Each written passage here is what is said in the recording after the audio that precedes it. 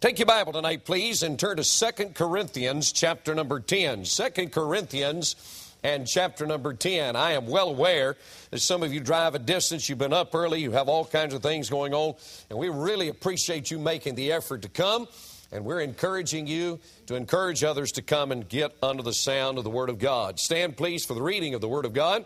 2 Corinthians chapter 10, 1 and following. Now I, Paul, by myself, beseech you by the meekness and gentleness of Christ, who in presence am base among you, but being absent and bold towards you, I beseech you that I may not be bold when I am present with you, that with that confidence wherewith I think to be bold against some, which think of us as if we walked according to the flesh. Verse 3 says, for though we walk in the flesh, we do not war after the flesh. Simply, we walk on two physical feet, but that's not the way we fight. For the weapons of our warfare are not carnal, but mighty through God to the pulling down of strongholds, casting down imaginations and every high thing that exalts itself against the knowledge of God, and bringing into captivity every thought to the obedience of Christ, and having in readiness to revenge all disobedience when your obedience is fulfilled. My text is verse 4. The Bible says the weapons of our warfare are not carnal, but mighty through God to the pulling down of strongholds. Bring your message tonight entitled, Smashing Strongholds. Thank you. Be seated, please. Thank you, Lord, for the people who've come. Our friends have joined us. We pray if anybody's come to church but not to Christ, this will be their night. And then to help each one of us to be winners and not losers because of what we hear and obey. In Jesus' name, amen. The Christian life is a warfare that is repeatedly taught us in the Bible. 1 Corinthians 9:26, I run so not as uncertainly, so fight I, not as one that beateth the air. 1 Timothy 1:18, that thou mightest war a good warfare. Again, chapter 6 and verse 12, fight the good fight of faith, lay hold on eternal life. Paul again writes in 2 Timothy 2 and verse 3, endure hardness as a good soldier of Jesus Christ. In Ephesians chapter 6, there are about 8 verses dedicated to the armor of God. Now, ladies and gentlemen, you do not put on armor to go to a playground. Armor is for a battleground. So let me say again, the Christian life is a warfare. Greatest mistake you'll ever make in all of your life is to think when you get saved, you get in a comfort zone. It is not. It is a combat zone. You have an enemy. 1 Peter 5:8, be sober, be vigilant, because your adversary, the devil, as a roaring lion, walks about seeking whom he may devour. He'll use 2 things against you. He'll use your own flesh. 1 Peter 2:11, I beseech you as strangers and pilgrims, abstain from fleshly lust that war against your soul. And he'll use this world's system. 1 John 2:15, love not the world, neither things are in the world. If any man love the world, the love of the Father is not in him. We are in a daily battle, an ultimate war, but thank God you can win. You see, my friend, when you got saved by the grace of God, the Holy Spirit of God came inside of you to glorify Jesus Christ.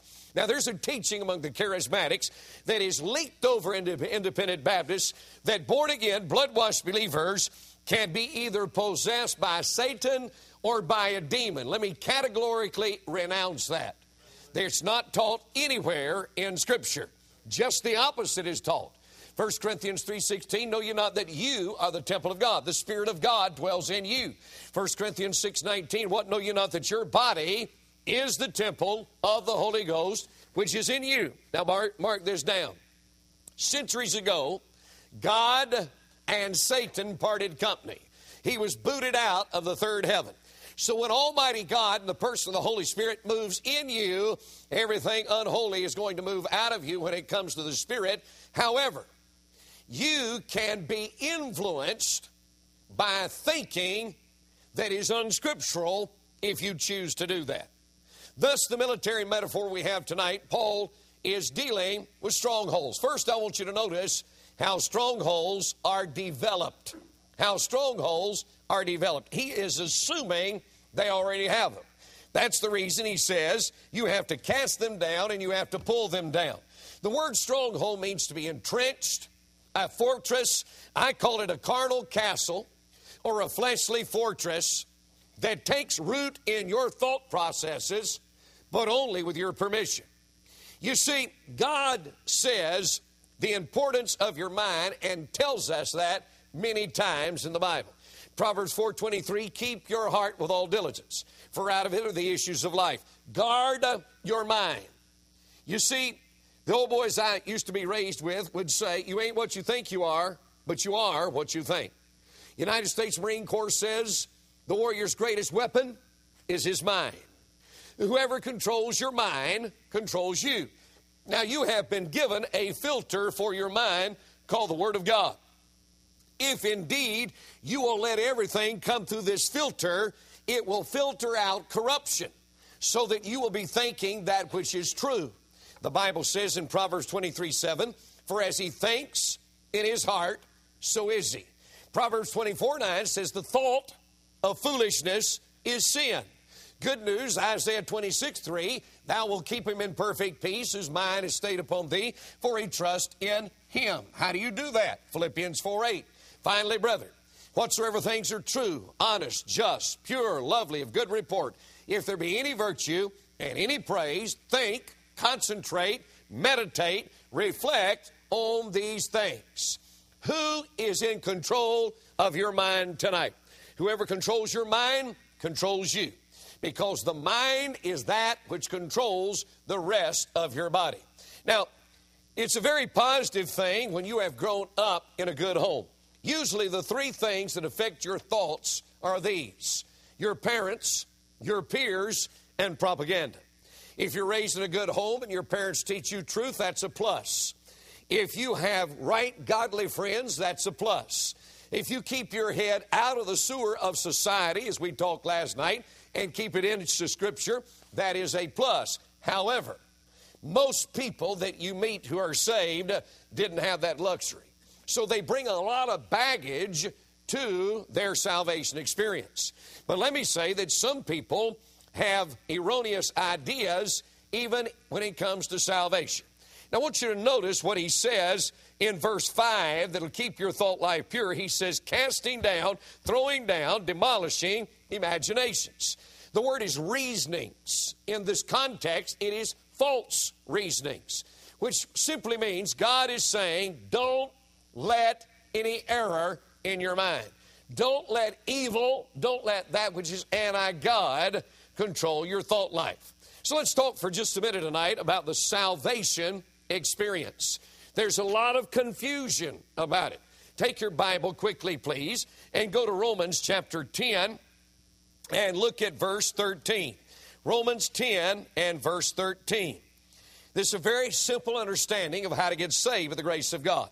The Bible says, for whosoever, that means anybody that wants to be saved can be saved. Whosoever shall call, it does not say join, give, get baptized, turn over a new leaf, but call upon the name of the Lord shall be saved. You are not born saved. You have to get saved after you're born. And there's a lot of people that are confused on that because they have a religious experience in mind. Okay, preacher, I was baptized as a baby. No, you weren't. No baby in the entire Bible is ever baptized to go to heaven, including you. Well, what happened to me when I was baptized? Well, in the first place, you weren't baptized. All you did was get a wet head. It's not told anywhere in the Bible. It's a man-made tradition. It is not a God-sent truth. So you have to think right if you're going to get saved. Well, preacher, I have always been saved. No, you've always been a sinner. The Bible says, believe on the Lord Jesus Christ and thou shalt be saved. Now, God wouldn't say, here's what you need to do to get saved if everybody was already saved. So you got to think correctly. You say, well, preacher, what happens when I go to church? Well, if you're a sinner in church. That's all it is. Billy Sunday said a man is no more a Christian because he walks in church than he is a car because he walks in a garage. Garages don't make cars. You have to be born of the Spirit of God. So when it comes to your salvation, when it comes to knowing for sure you're saved, if you're trusting anything that you have done for Him, then you're not going to heaven. You have to put all of your confidence in what He has done for you. Your work has no value. God's work has the only value. Your work is insignificant. God's work is imperative. It is not by works of righteousness which we have done, but according to His mercy He saves us. Now tonight, if you're sitting here and you're arguing, you are welcome to argue. But you're not arguing with a human being tonight, you're arguing with God. There's only one way to heaven. His name is Jesus Christ, and you come by repentance and faith. I enjoyed preaching in chapel today. Appreciate the honesty of the young people, and so many of them that realized what they had was a religious experience, but they had no righteousness in Jesus Christ. But then after you get saved, people have a warped view of God. As a young man came to see me some years ago, and he said this, I don't think I'm right with God. Well, he was one of these extremely sensitive conscience people, and I knew just by being around him for a few minutes, he was into a works sanctification. Now listen to me carefully.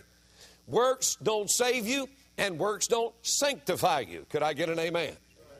You are not saved by your production. You're saved by the promise and what God has done. So if you're looking to your works to sanctify you, you're not going to be sanctified either. And so I looked at a young man and I said, hey, son, what do you think you could do to make God love you more? And he said, I could go to church more, witness more, pray more. I could be more faithful. And I interrupted and I said, wrong. Let's see if you can answer this tonight. What could you do to make God love you more? Those of you who had said nothing, A for the night.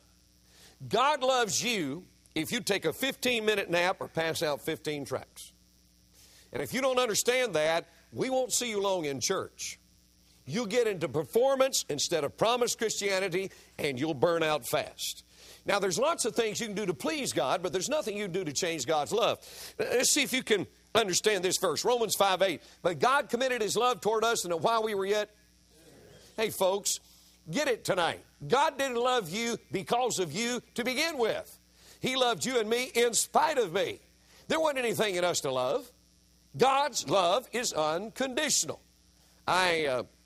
Before my son ever became a teenager, I told him one day, I said, Ben, get your Bible, your notebook, and a pen. He said, Dad, what are we going to do? I said, we're going to talk. He said, about what? I said, we're going to talk about the birds and the bees, flowers and the trees, and the cars and the keys. So follow me. And so we went into a room, and by the way, I believe dads ought to tell their sons the facts of life. Amen. You can say amen or I will. I believe ladies ought to tell their daughters the facts of life. Amen. I don't think you ought to leave it to the pastor, and he doesn't either. You ought to teach your own kids. You certainly ought not to leave it to the public school counselor who needs counseling themselves. And if you don't tell them, Dad, they're going to get it off the street corner, and then you're going to have a mess to correct. And so we sat down, and I said, son, I want you to read Genesis 1:27. And so he read, God created man in his image. In the image of God created he him. Male and female created he them. By the way, 3 times created, created, created. You know what it means about evolution? Junk. Nothing. It's impossible. It didn't happen. Thank you very much. So created trumps God, trumps Darwin every time. I went into Westminster Abbey. Have you ever been there? You know what was really neat? I went over to David Livingstone's tombstone, and I read his life. And I know he didn't see me, but I saluted David Livingstone. And I found Darwin's tombstone. You know what I did at Darwin's tombstone? I just stomped all over it. Started to spit, but it didn't want to get thrown out. I promise you Darwin knows better now. Amen. Now look, folks, when you tell your kids, help them to understand God created man and woman. Did you ever figure when you were a boy we'd have to say this? There is a man and a woman. It wasn't 2 men. Could I get an amen? Amen. It wasn't 2 women. Could I get an amen? And when you think 2 women make a marriage, you got Fruit Loops for brains. That's out to lunch. He made a man and a woman. And then he created a thing called marriage. Everybody say the word? Marriage. And I said to my son, now, son, read verse 28. He said, it says, Dad, be fruitful and multiply and replenish the earth. I said, there is a man and there's a woman. They're distinctively different. And God said, now I'm going to marry you. Must have been neat not to have to pay all those bills for the dates. You just got it the first time. And I'm going to marry you, and what you're going to do in the privacy of your home is going to have my blessing on it because I came up with it. And this sexual relationship inside marriage, everybody say the word, marriage, has the blessing of God on it. I didn't want my son to walk around, and any time the term sex or the intimate relationship was mentioned, he either went, or, ooh. I wanted him to understand God created it. There is nothing sinful about an intimate sexual relationship inside marriage. Say amen. But there's a whole lot sinful when you're not married. It's not my partner, my friend, my first date, but I may eventually love him or her. The Bible says in Hebrews 13:4, marriage is honorable in all, and the bed undefiled, but whoremongers and adulterers God will judge. Preacher, why would you say that in a Baptist church? Because some of you, dear folks, probably don't realize that across the United States of America, there are young college students and unmarried students who will go to a Bible study, and after the Bible study, they go to bed with each other. And it's not an incidental thing. It's happening all across this country because somehow they are able to separate their spiritual lives from their physical lives. And I have news for you, it's still called sin. You got to think right about that. I meet some people and they're bitter and they justify it. I was with a friend of mine, pastors a church, about 1,000 people, and he said to me one night, I got a right to be bitter. I said, I can't believe you just said that. I got a right to be bitter. I said, no, sir, you have no rights. They all died at Calvary. You have some responsibilities, but no rights. Well, he began to tell me a story. I said, there's only one person that had a right to be bitter, and his name was Jesus. He's the only one, you listen to me carefully tonight, who never did wrong, but was done wrong. Would you agree? But on the cross, he did not say, Father, damn them all. He said, Father, for they know not what they do. The only person that ever could be justified in being bitter was Jesus Christ. And on that cross, he was not bitter. He came to bless, not to curse. But preacher, you don't understand what they did to me. Yes, but I understand what we did to Jesus. He on that cross bore our sins. How'd you like it if Jesus stayed bitter with you? Ephesians 4:32 says, forgiving one another, even as God for Christ's sake hath forgiven you. If you're sitting here tonight and you're bitter, you're in sin, and there's no justification for it whatsoever. I mean, people who carry the baggage of worry. Now, this is going to shock some of you, but did you know it's just as sinful to worry as it is to curse? I didn't expect a rousing amen. Because what we do is we go, this one and that one, I can judge you for that one, but don't you judge me for this one. This is a little one. Look, folks, sin is sin, and all sin crucified Jesus. Do you understand what I'm saying tonight? When Jesus tells us 5 times in Matthew chapter 6, take no thought, which means stop worrying. When he says in Philippians 4:6, be careful for nothing, and you decide that you're going to worry anyway, that's sin. It's an affront to God. You're not living in faith. You're living in fear. You add fear to worry, and you have a volatile combination. 2 Timothy 1:5, God didn't give us the spirit of fear, but of love and of power and of a sound mind. Some of you tonight fear a nuclear holocaust. You fear a disease that's going to spread across. You fear everything under the sun. Look, you live that way, you are not living in faith. I read some time ago, Brother Buffet, in Reader's Digest, and of course if you read it in Reader's Digest, you know it's true.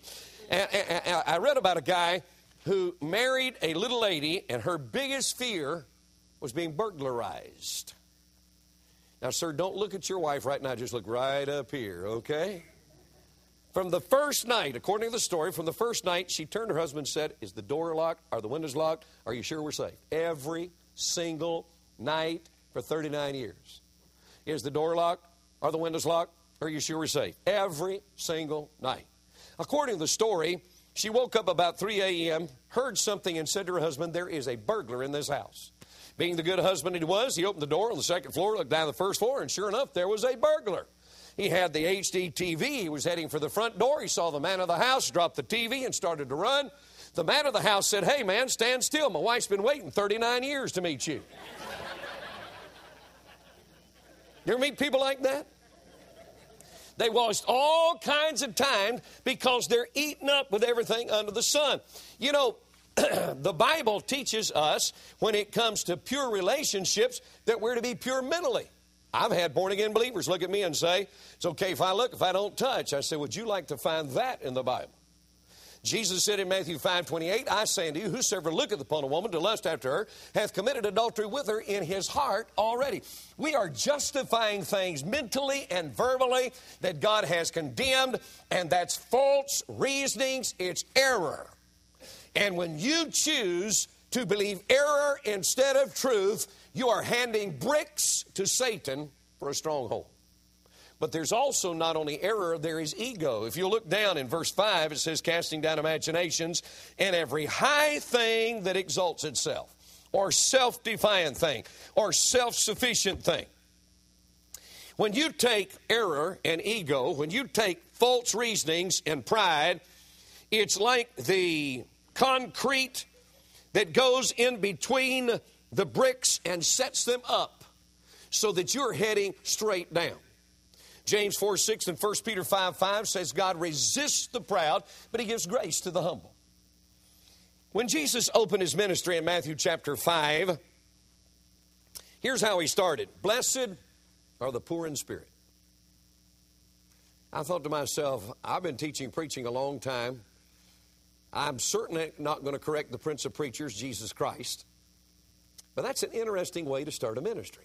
So I began to study. Blessed, we looked at last night.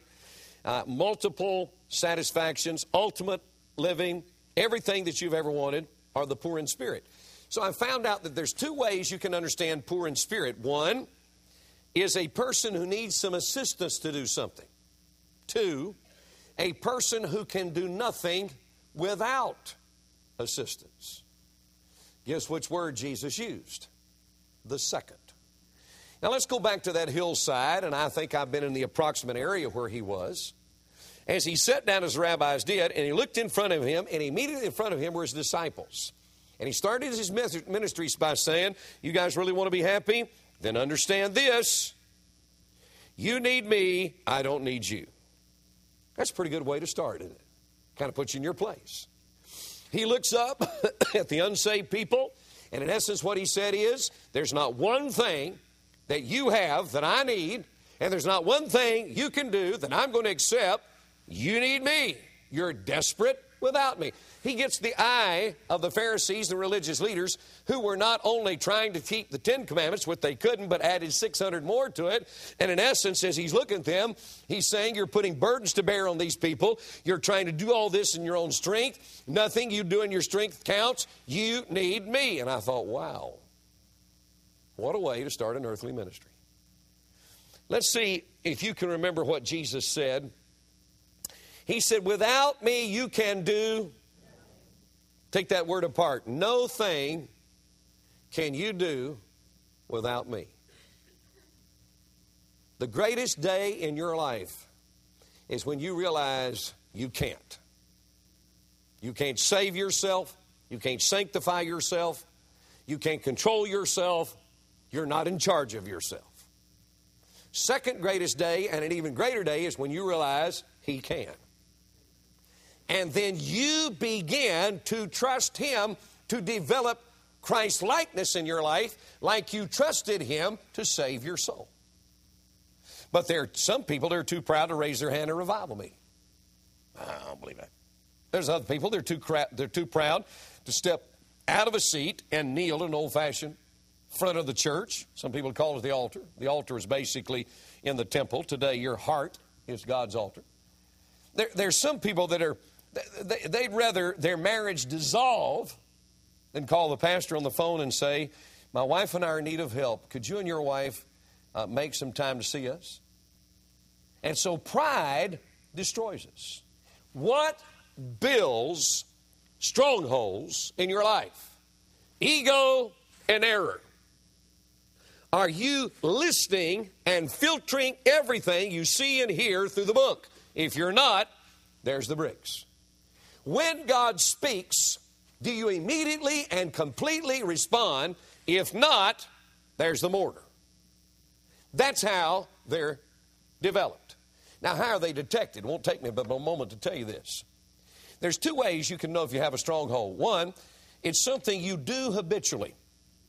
I don't mean you do it every second or even every day. But let me ask you a question. Do you find yourself angry regularly? Do you find yourself repeatedly bitter? Do you find yourself constantly wanting something you don't have?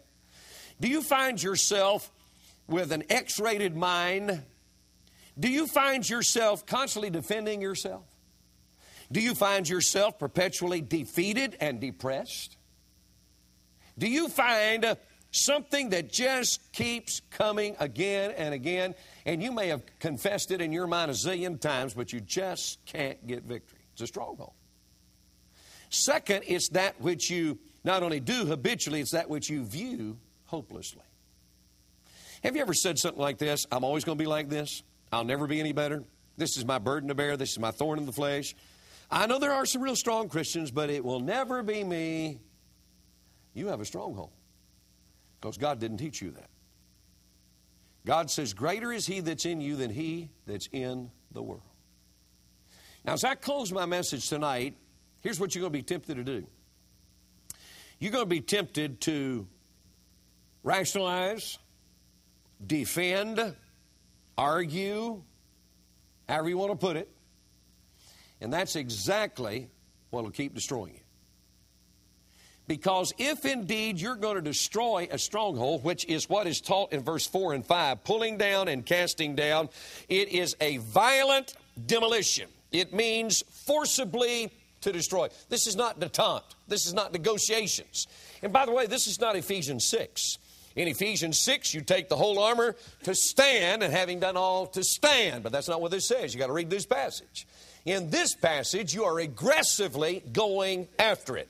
You're not going to mess with it. You're going to destroy it. So how do we destroy that which would ultimately destroy us? Number one, admit the stronghold. Listen to me. Admit the stronghold. Proverbs 28:13 says, he that covereth his sin shall not prosper. But whoso confesses, the word confess means to agree with God. Whoso confesses and forsakes them shall have mercy. Let me show you how you do that.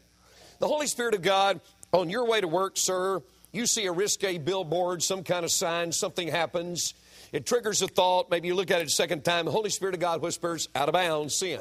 You can argue and say, but every man has this problem, and you are covering your sin and will not prosper. But when you say, sin, guilty as charged. God says, forgiven, case dismissed. You say, preacher, you're so simple. That's what He wants to do. That's what He said. If you agree with God. And by the way, let me correct some false theology. Have you ever heard these people say, I beg God to forgive me? You ever found that in the Bible? That's not what it says. It says if we confess. Now, if you want freedom, you've got to do it God's way. These people that are Baptist masochists are getting worse, not better. Now, I don't mean you treat it lightly. Oh, that's third time today. Feeling good? I'm not talking about that. You should take serious what God says is serious, but you should come and agree, I chose to watch that. I chose to hear that. I chose to say that. There is no excuse. I accept guilt as charged. Here's what happens when you play ball. You foul. The whistle blows.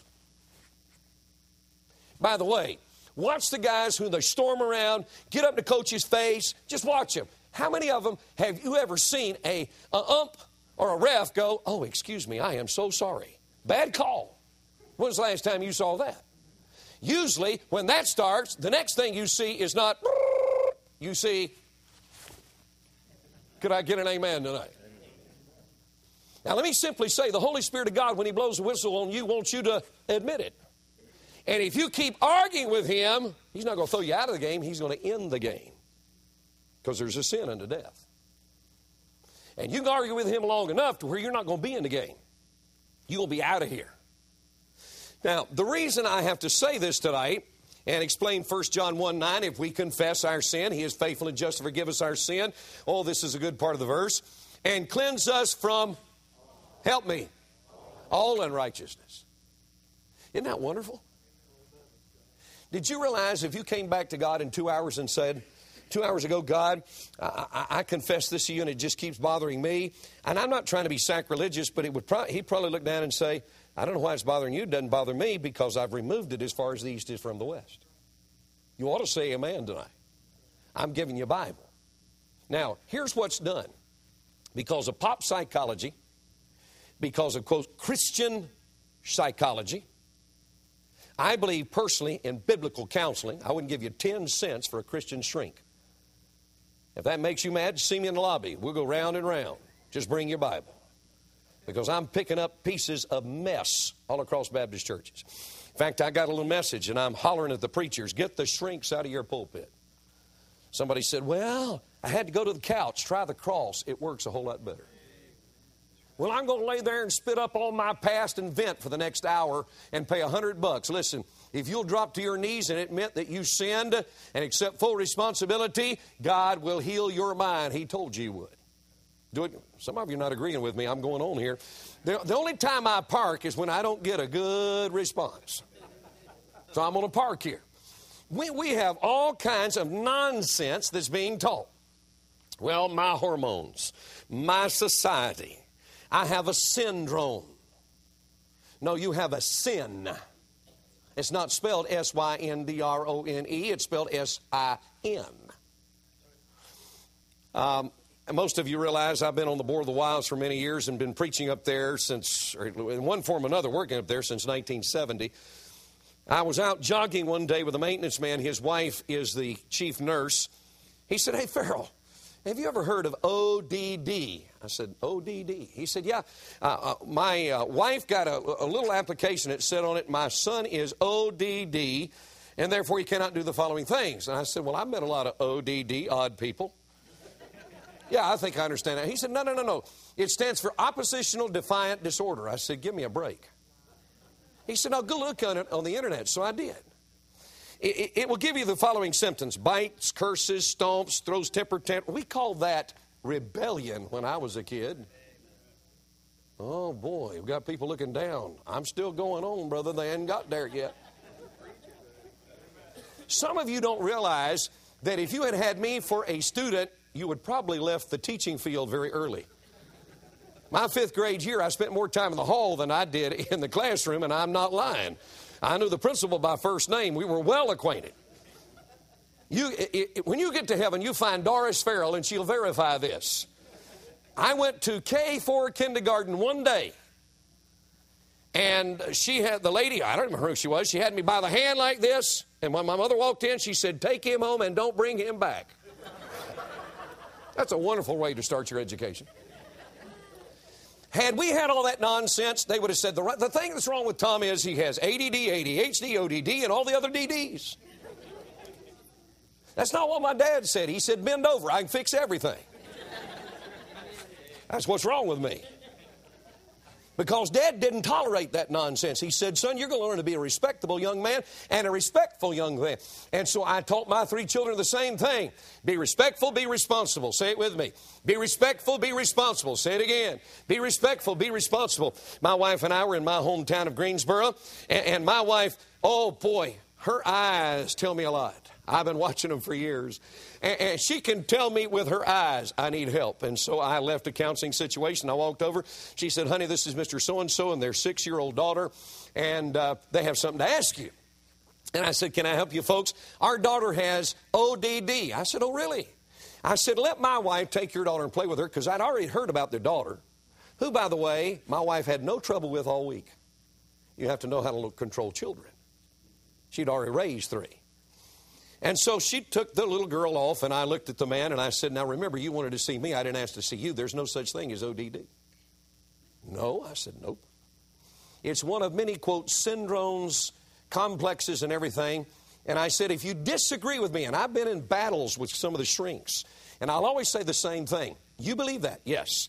Take your mind out, put it on the table, and let's diagnose it. What? Take your mind out. I didn't say your brain. Some of them might question they have a brain. Take your mind out, put it on the table, let's well, we can't do that. I said, I know you can't. You can diagnose Alzheimer's. My mother had it. You can see the symptoms of Parkinson's. My father had it. But do you realize, and we got some doctors in this room, you go and see them. If you were to go, you will find every year syndromes increase. And they give them names of stuff that doesn't even exist. So we're going to have to play act here. Pastor, come up and stand right here for just a minute. This is Dr. William Bethay, who is a major chemist at, we won't incriminate the chemical company, we'll call it Smith & Smith. And I have an earned PhD in psychiatry.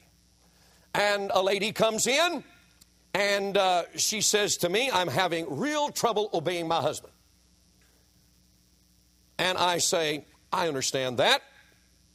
You have defiant woman hatred. I'm just making that up. I do, yes. And you probably had it for 20 years. Oh, yes, that's how far it goes back. It probably came from your mother, and her mother had it, yes. Well, I've got an idea. I'll be right back. And so I go make a call, and I say, Dr. Bethay, I have no idea what I just told that lady, but you have a pill, and if you'll send me the pill, we will both stay in business for a long time. And you just keep the cards and letters coming. And so I go back and hang up the phone. I know exactly what you need to do, and I'm going to prescribe this. And don't ever expect to get well, because you'll have this for the rest of your life. Oh, it's getting quiet in here now. You know, somehow I read in Romans 8:37, nay, in all these things we are more than, but we have cope groups. What's your problem? I don't know. I'm going to the cope group. What y'all do? We cope. 2 and 3 hours we cope. Preacher, you're making fun. You're jolly well right, I am. Because it's destroying independent Baptist churches across this country. And I'm counseling it constantly. Thanks, preacher. You can be seated. So I said to that family, I looked at the man and I said, now, before we get too far and you get too mad at me, let me ask you, are you the head of your home? Do you walk with God? Do you pray with your wife? Do you properly I don't mean smack your kid around. And he's still getting his head down. He said, I got a drinking problem, and when I get mad, I curse, and my wife and I's marriage is not good. And so I turned to the lady. And I said, ma'am, do you follow the leadership of your husband? Do you find yourself as a mercy shore, submitting and supporting him? Do you find yourself patient with your child? She's weeping. She said, we're about to divorce. She said, I live depressed. I said, folks, the little 6-year-old does not have the problem. You do. You say, preacher, you're mean. No, I'm not mean, because they got help. While everybody else was saying, spit up all your past. Some of you are still not believers. I have a pastor friend of mine whose wife went to one of these lunatics, and she came home and told her husband, hang on to this, I was abused by my father when I was a little girl sexually. He said, you know, we've been married 45 years. I've never heard that. She said, I didn't remember it. But he asked me enough questions, and I said, that's got to be it. He said, now let me get this straight. You don't remember it. No, but it has to be that. That's from hell. It didn't come from heaven. Now, do we need physicians? You better jolly well believe it. You can pray all you want when your appendix is about to rupture. If I were you, I'd go see a doctor. Dear God, help everything to be okay. Boy. I'm not nuts, folks. But I do believe the Scripture is sufficient for our mind and our walk with God. And one of the reasons we're having little revival in churches is because we have every excuse in the world. Instead of David saying in Psalm 32, 38, and 51, he simply said, I was going through a crisis midlife. Wasn't my fault the woman was taking a bath. You don't understand what it's like to get up and stand on your balcony and just have to look. I couldn't help myself. The guys brought her to my house. You say, preacher, don't you preacher me. Either we're going to take the bull by the horns and be honest and respectable to God and understand we are responsible, or this society is done. And because judgment against the wicked man is not executed speedily, the unrighteous run wild, and that's why you have so much corruption in this country. Kills 3 people. Well, he couldn't push the oatmeal off when he was a kid. You can't help it. You can't expect him to do any better. Well, you know what God said? If a man sheds man's blood, his blood will be shed. You read that in the Bible? I think they're agreeing. I'll move on. First, you've got to admit the stronghold. If you want to be cleansed, you're going to have to say, dear God, I'm covetous. Dear God, I lie. Dear God, I'm proud. Dear God, I am absolutely eaten up with immorality in my mind. And if you don't do that, you don't get forgiven. Because God doesn't forgive excuses. He forgives confessed sin. Admit it. Arm against it. Take your Bible really fast tonight and go to the book of Ephesians. We have weapons, not one, but multiple weapons. The first one's found in Ephesians chapter 6. When you start in verse 10, you're strong in the Lord. Verse 11, you put on the whole armor. Now we'll go all the way down to verse 16. Above all, taking the shield of faith, wherewith it you'll be able to quench. Ooh, maybe I'd just better pause here and just read what he said. Take the shield of faith. I'm in Ephesians 6:16. Wherewith you shall be able to quench most of the fiery darts. Don't get legalistic with me tonight, people. I'm going to write a new translation, Brother Dees. An occasional fiery dart. Really, you can whip at least the darts, but the fiery ones aren't going to get by you. You're looking at me like, you realize that's going on?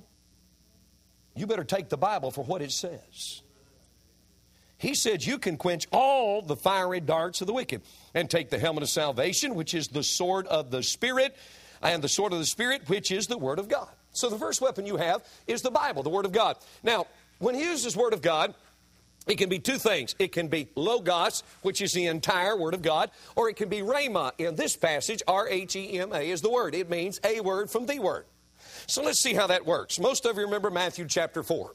You remember Satan comes to Jesus, who is extremely hungry after 40 days because he's God and man. He says, make these stones into bread, cast yourself off the temple, bow down and worship. Now, Jesus Christ showed us how to do it. He did not quote the Old Testament. He did not quote just Deuteronomy. He did not quote just the Pentateuch. He selected weapons from the weaponry. Make these stones bread. Deuteronomy 6:3, it's written, man shall not live by bread alone. Cast yourself off the temple. Deuteronomy 8:13. Thou shalt not tempt the Lord thy God. Bow down and work. The Lord, he goes over and over and over and confronts lies with truth. Now, hear me tonight. Satan laughs at your rationalization. And your words, you need to understand this tonight, even if you have a PhD, mean nothing to the devil. Nothing. But the Word of God defeats him. And what you read is, after his last confrontation from the Scripture, then Satan leaveth him. Let me be very practical tonight, all right? If indeed you're going to win over whatever stronghold that's been developed, you're going to have to say, dear God, I admit lying, I admit bitterness, I admit jealousy, I admit covetousness, and then you come against it with the Word of God. When I gave my life to Jesus Christ, unfortunately, I'd run with the wrong crowd, fought my way up through high school, and was a real idiot, if you want to know the truth. And I had filled my mind with corruption, which I wish I had never seen or heard. And so I began to memorize Matthew 5:28, 2 Timothy 2:22, 1 Peter 2:11, Hebrews 13:4, Proverbs chapter 6, 1 John 2:15. And just like a six-shooter, when certain thoughts would come, I was quoting Scripture. That was the first series of verses I memorized. Hundreds and hundreds since then, but that was the first series I memorized. I fought with my fist and also fought with my lips. I had a trigger hair, angry temper. You don't want to back me in a corner. Even today, if I don't walk in the Spirit, I usually have to walk out of the house where things are going on and say to God, I need help real bad. So I had to go back and memorize Psalm 17:2, Psalm 17:3, Psalm 19:14, Psalm 141:3, James chapter 3, verses 1 and 2. And here's what you're going to find.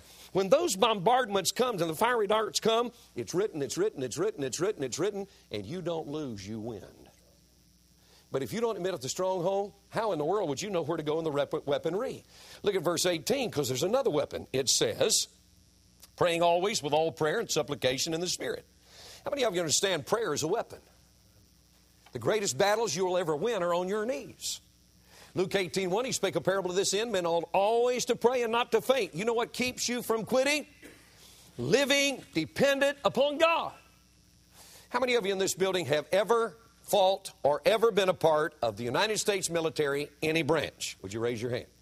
First, I want to salute you for serving your country. Second, if you did see conflict, see me afterwards. Nobody ever has, because they know I'm telling the truth, and tell me if I'm not being accurate with these people. You're a platoon leader. You're number 25. You got 24 guys with you. You have to make two choices. You're at war. You have to make two choices. You can have 23 M16s, 2 guys short of a rifle, and 2 forms of communication stay in contact with headquarters, or you can have 25 M16s and 0 communication.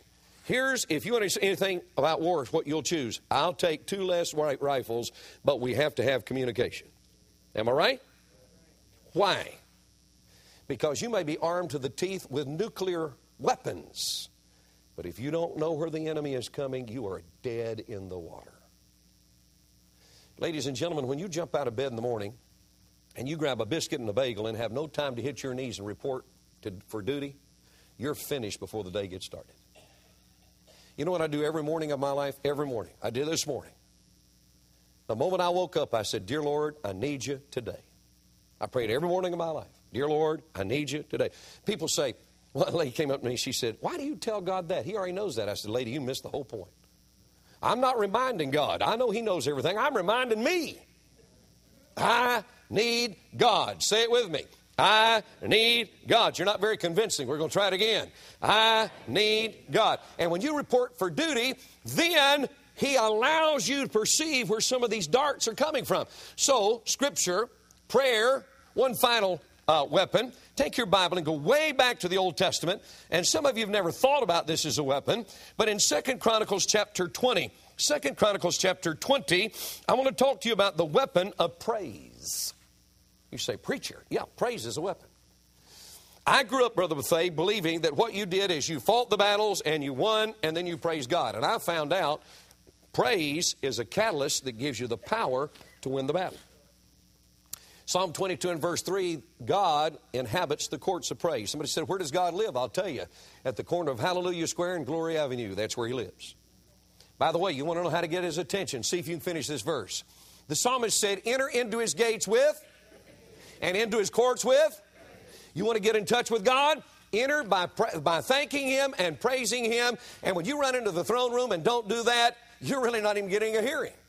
Because the way to get Him to respond to you is by giving Him glory for who He is, praising Him, thanking Him, and exalting Him.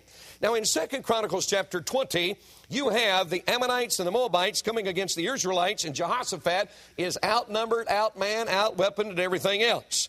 So in verse 17, he's been praying, and God says, ye shall not need fight in this battle, 2 Chronicles 2017, set yourselves, stand still, see the salvation of the Lord with you. O Judah, the word means praise. Jerusalem, the word means peace. Fear not, be not dismayed. Tomorrow go out against them, for the Lord will be with you. What does Jehoshaphat do? Bows his head. All Judah and the inhabitants of Jerusalem, verse 18, fell before the Lord. Watch it now. Not worrying, nor warring, but worshiping. Keep reading, verse 19, latter phrase. The Korites stood up to praise the Lord God of Israel with a loud voice on high. Go to chapter 20 and verse 21. And when, notice the sequence, he had consulted with the people, he appointed singers unto the Lord. What? Singers, that they should praise the beauty of holiness as they went out before the army. That's interesting, isn't it? Singers before the soldiers. To say, praise the Lord, for His mercy endureth forever. Let's see if it worked. Verse 22. And when, notice the order, they began to sing and to praise, the Lord set ambushments against the children of Ammon, Moab, Mount Seir, which were come up against Judah, and they were smitten. If you read the next 2 verses, you will find out they killed each other. Can you imagine the Israelite choir singing Amazing Grace, while the Ammonites and Moabites are killing each other? You say, preacher, that's unique. No, here's what's unique. To get a bunch of born-again believers to really praise God. Now, some of you hadn't bought this yet. So I will remind you of Joshua. You know the song, see if you remember this. Joshua at the battle of Jericho and I tricked you. Because that's not what the Bible says. That's what the song says. The Bible says the wall. By the way, how many walls does it take to go down before the army goes in? One's enough. Okay? Now, most of you probably remember that God called Joshua and said, here's the instructions. I want you to go around the walls of Jericho, which, by the way, were double thick. I want you to go around one time a day for 6 days and say nothing. Numbers mean something in the Bible. 6 is the number of man. After 6 days, every man came to this conclusion. You know what? We're not getting in there. Great place to be.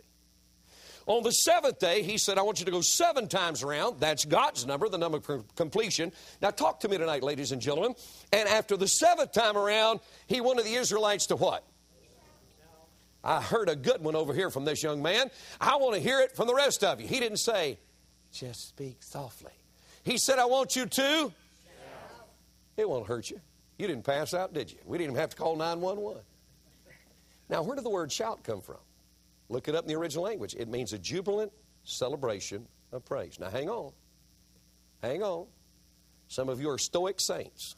And anybody that hiccups on the half note or breathes too loud, just hang on.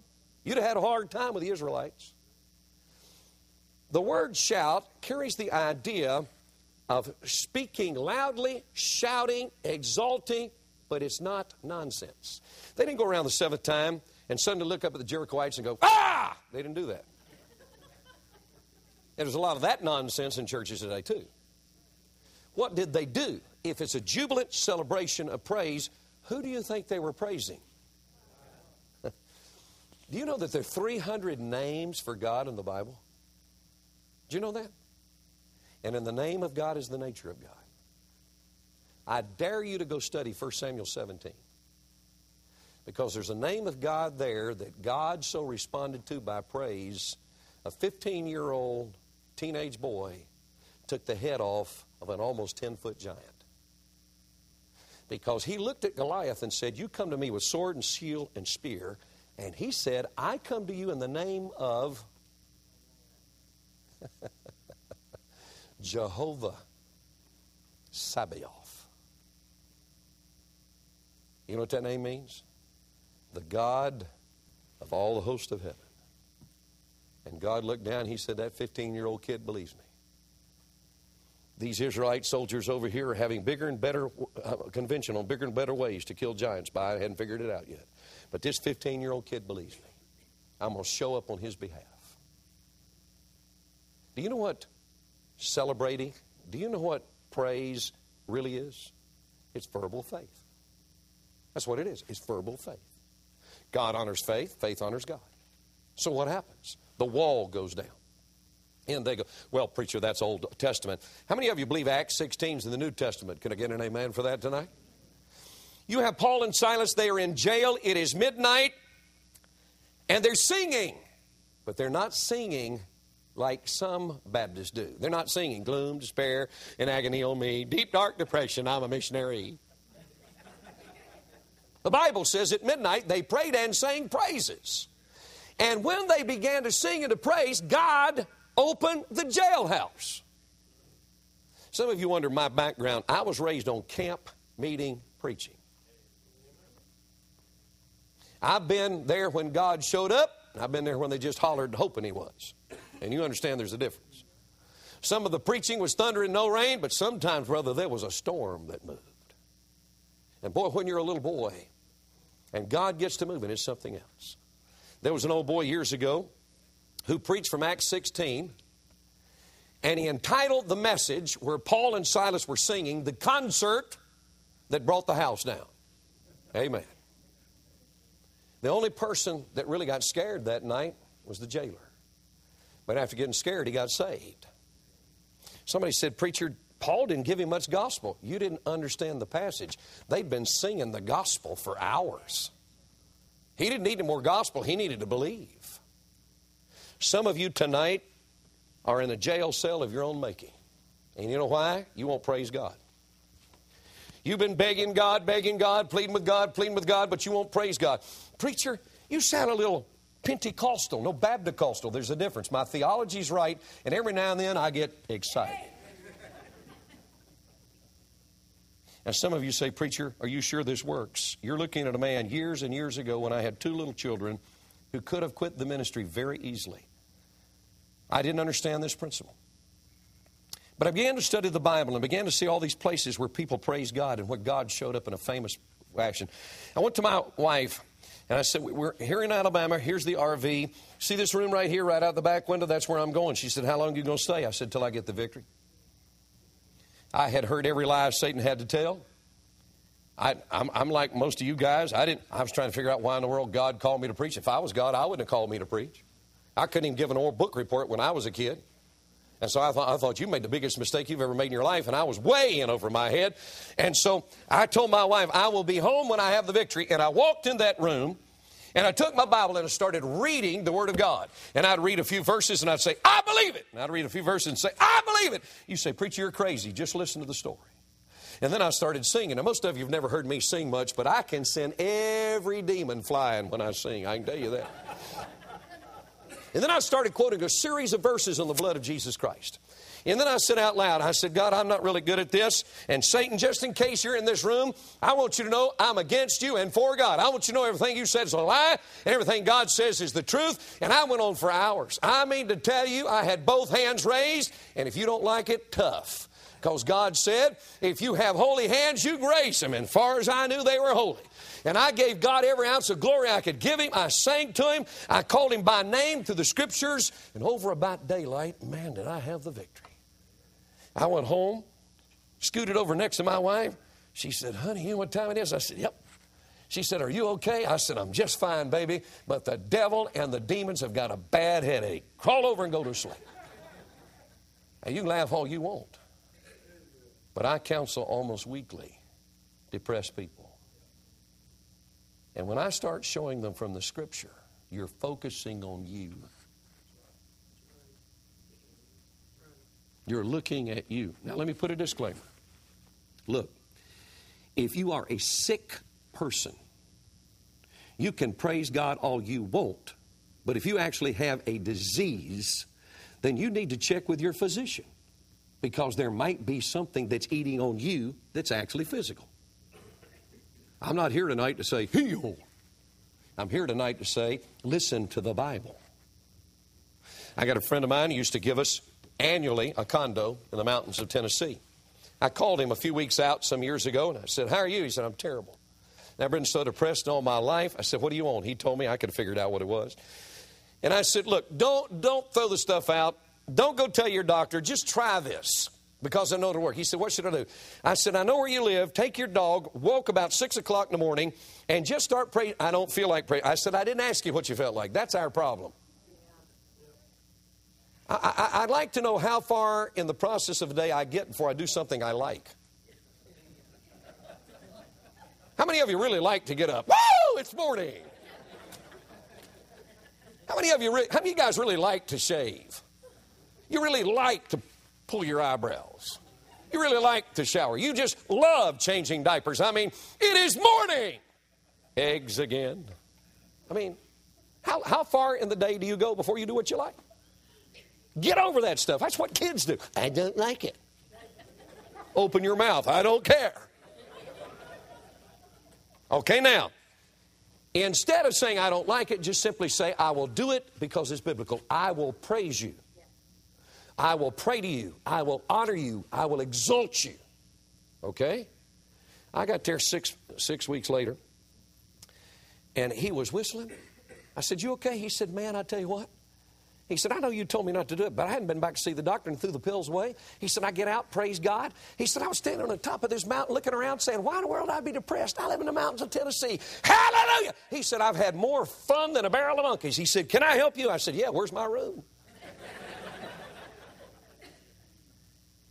Now, don't anybody walk out of here and say, Farrell said, don't ever go to a doctor. I go to a doctor once every 25 years. I really do. But I tell you what we're finding all over this country. A lot of what's going on in your life that's killing you is not what you're eating, it's what's eating on you. You're not going to have the joys of the Lord your strength when you're bitter. You know what bitterness is? It's scab picking. How many of you ever picked a scab? You're as dumb as I am. When's the last time you picked a scab and it said, oh, I feel so much better, I'm healing now? Did you know God made your body, if you'll keep your cotton picking hands off of it, most of the time it'll heal over, fall off, and most of the time won't leave a scar. But every time you pick it. Some of you are picking a scab about people who are dead. I hate him. Well, I'm sure it really bothers him. Some of you are,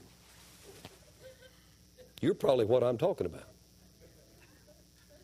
Now, the truth of the matter is, ladies and gentlemen, if you'll admit the stronghold and arm against the stronghold and attack the stronghold through the blood of Christ, in the name of Christ, through the power of Christ, depending not on your wisdom, but on the Word of the living God and the Holy Spirit, you won't have to be defeated. You can be dynamic. By the way, for those of you that are not saved, this doesn't work for you. You say, no. If I go to an undertaker and I said, could I walk in where the corpse is? And he said, what would you like to do? I said, well, I work for the NRA, and I would like to teach him how to shoot a rifle. You'd go, we have a place for you. I will call the guys. I'm not trying to be unkind to you. But you can try all of this stuff, but until you get saved, it's not going to work. Because you're dead in trespasses and sin. And until you come alive in Christ by faith, you don't have any hope. Step one is stop believing tradition and believe the truth. Step two is stop listening, ladies and gentlemen, to men who have man's wisdom and listen to God who has eternal wisdom. So I have to ask a question tonight. You have a stronghold? You can stand up tonight and say, he doesn't understand. If he'd had my home, if he'd been raised by my mother, if he had lived in my... Go ahead. And you're going to get worse. God doesn't forgive excuses. Or you can simply say tonight, there is no excuse. I chose to do wrong. I take full responsibility. I admit the stronghold. I'm going to the Word of God, arm against it. I am going to praise you in advance that you who knocked down the walls of Jericho and who parted the Red Sea can do the same thing in my life. You will not any longer be a victim. You'll be a victor. Let's stand quietly to pray. How many would say with your heads bowed, there has been a point in time in my life when I quit believing traditions and I believe the truth. I have believed the truth that I am a sinner, that I am damned, doomed, and cursed away from God, but Jesus loves me, died for me, was buried for me, and raised again for me. And I have personally received Christ, not by baptism, confirmation, or communion, but I have personally, by faith, received Jesus Christ, and I have a Bible assurance that I'm going to heaven. If that's true about you, and only if it's true, would you raise your hand tonight? Thank you. You may take it down. Is there someone here tonight who would say, I don't know? I'm not sure, but I know this, I don't want to die in my sin. I say all the time, it's not a crime not to know you're going to heaven, but it's hell not to be saved. It's not really even embarrassing to admit I struggle with this, I don't know. But I'm going to tell you plainly, until you get this matter settled based upon the Word of God, you'll never have victory in any area of your Christian walk. Is there somebody to say tonight, I'm not sure I'm going to heaven, I know I don't want to go to hell. Please pray for me. I'm not sure of heaven. I don't want to go to hell. Please pray for me. Would you raise your hand? Anywhere in this building, pray for me. I do not know, but I'd like to know. Anywhere at all. Then let me speak to you as believers. Be careful how you answer this. I don't know, but you do. How many of you could say and then validate by your walk with God, Brother Farrell, I fight sin like anybody else, and we all fight sin, all of us. But to my knowledge, I do not have a stronghold in my life. I don't have something that seems to repeat itself and something that has left me hopeless and something that's left me defeated. Now, I want to give you a loving word of warning. You can raise your hand. I'll go home, never know the difference, but you will, because that hand raised in an untrue fashion is not confession. It's complicating your sin and will make you worse than if you'd not even come to the service, so be careful. How many of you could say and prove, to my knowledge, before holy God, God being my witness, I do not have a stronghold in my life at all? Only if that's true about you as God looks at you. I don't have a stronghold in my life at all. Would you raise your hand to the God who knows? Only if it's true. Thank you. Take it down. I had to look quickly, but if I tripled what I saw, there'd be no more than 20 people. That means tonight, folks, we need to do some business with God. Step one is admit it. Don't make an excuse for it. Don't justify it. Don't rationalize it. Admit it. Well, my dad did the same thing. Your dad's not here, and he won't take up for you, and you won't be able to use that at the judgment seat of Christ. Admit the stronghold. How many of you would say, preacher, I realize tonight I do have a stronghold, maybe more than one. I'll admit that. I understand that the Word of God and prayer and praise gives me victory. I choose God's remedy.